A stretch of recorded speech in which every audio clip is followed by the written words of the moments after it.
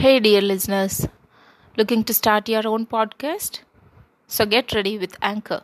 If you haven't heard about Anchor, it's the easiest way to make a podcast. Now, let me explain.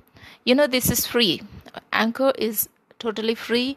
There's a creation tools that allows you to record and edit your podcast right from your phone or computer, and it will distribute your podcast for you so it can be heard anywhere like Spotify, Apple Podcast, and many more. You can make money from podcast also with no minimum listenership. So dear friends, get started with Anchor and get connected. Don't forget to download the free Anchor app or go to anchor.fm to get started.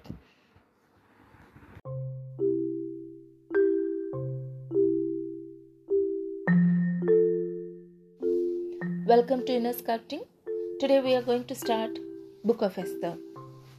Let's begin with a prayer. Heavenly Father, thank you for everything, Lord.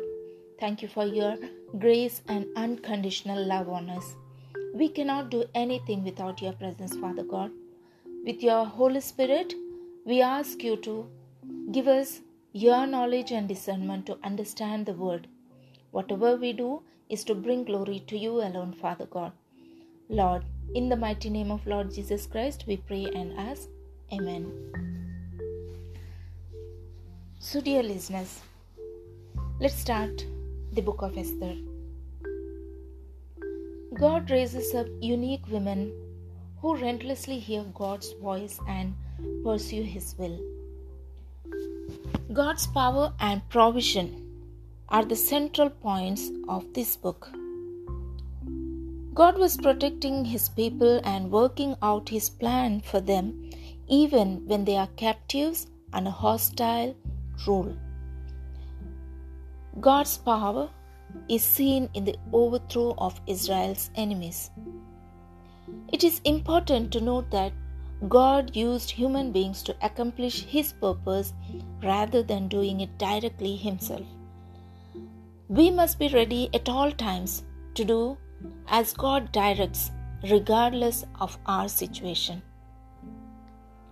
So, the Book of Esther tells us about the changing event that took place after the Persians had destroyed Babylon, while many Jews were still living as captives in Babylon.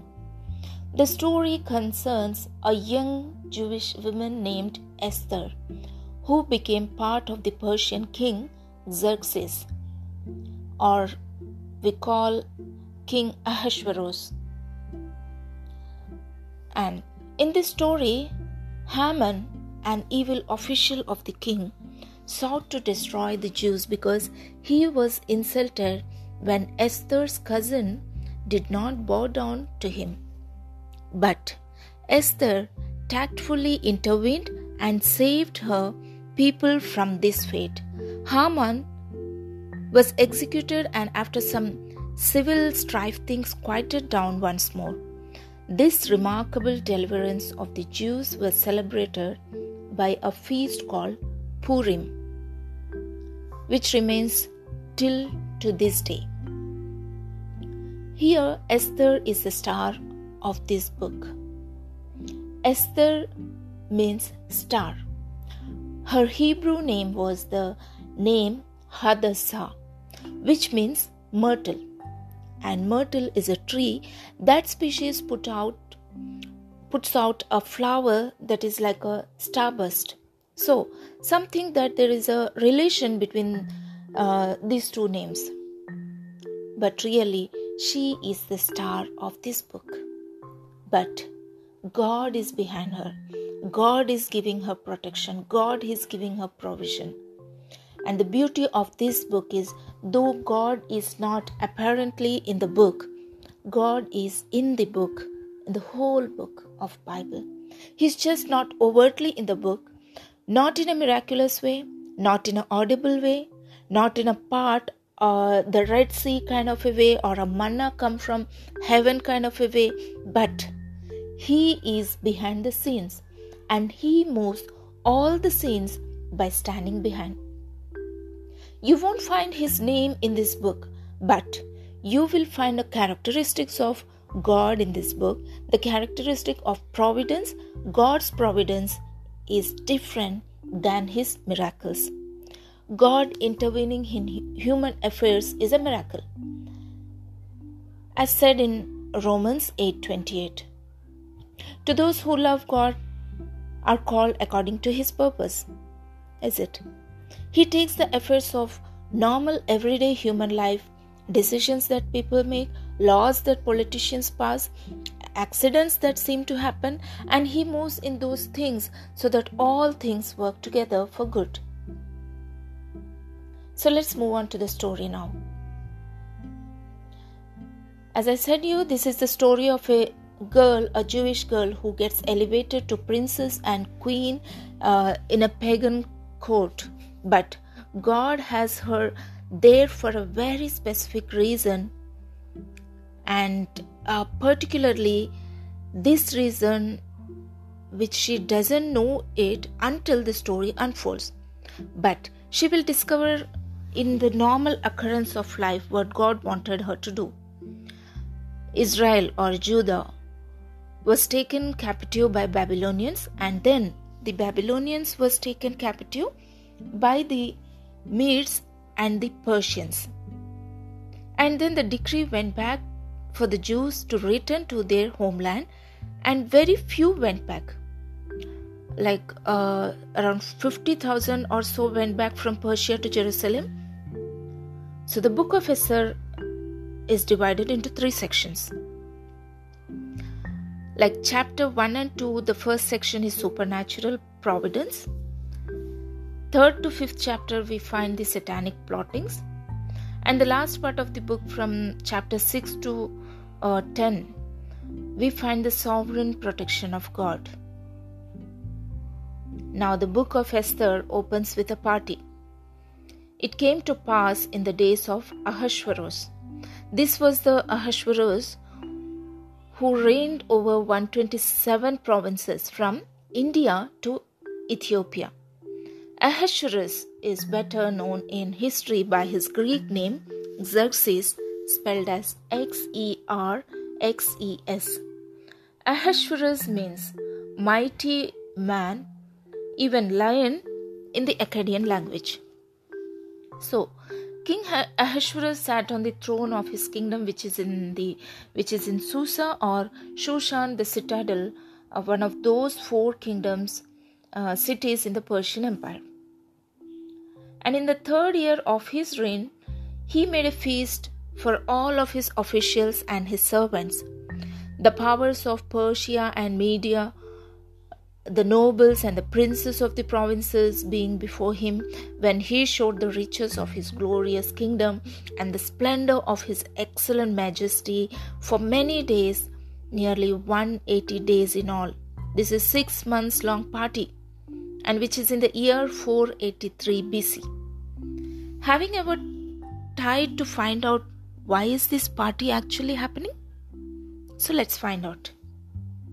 If we go back to history, it is believed by the scholars the reason for a long feast was to sell them a war plan.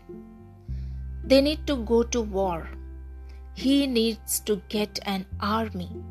He has to fight this incursion of the Greeks.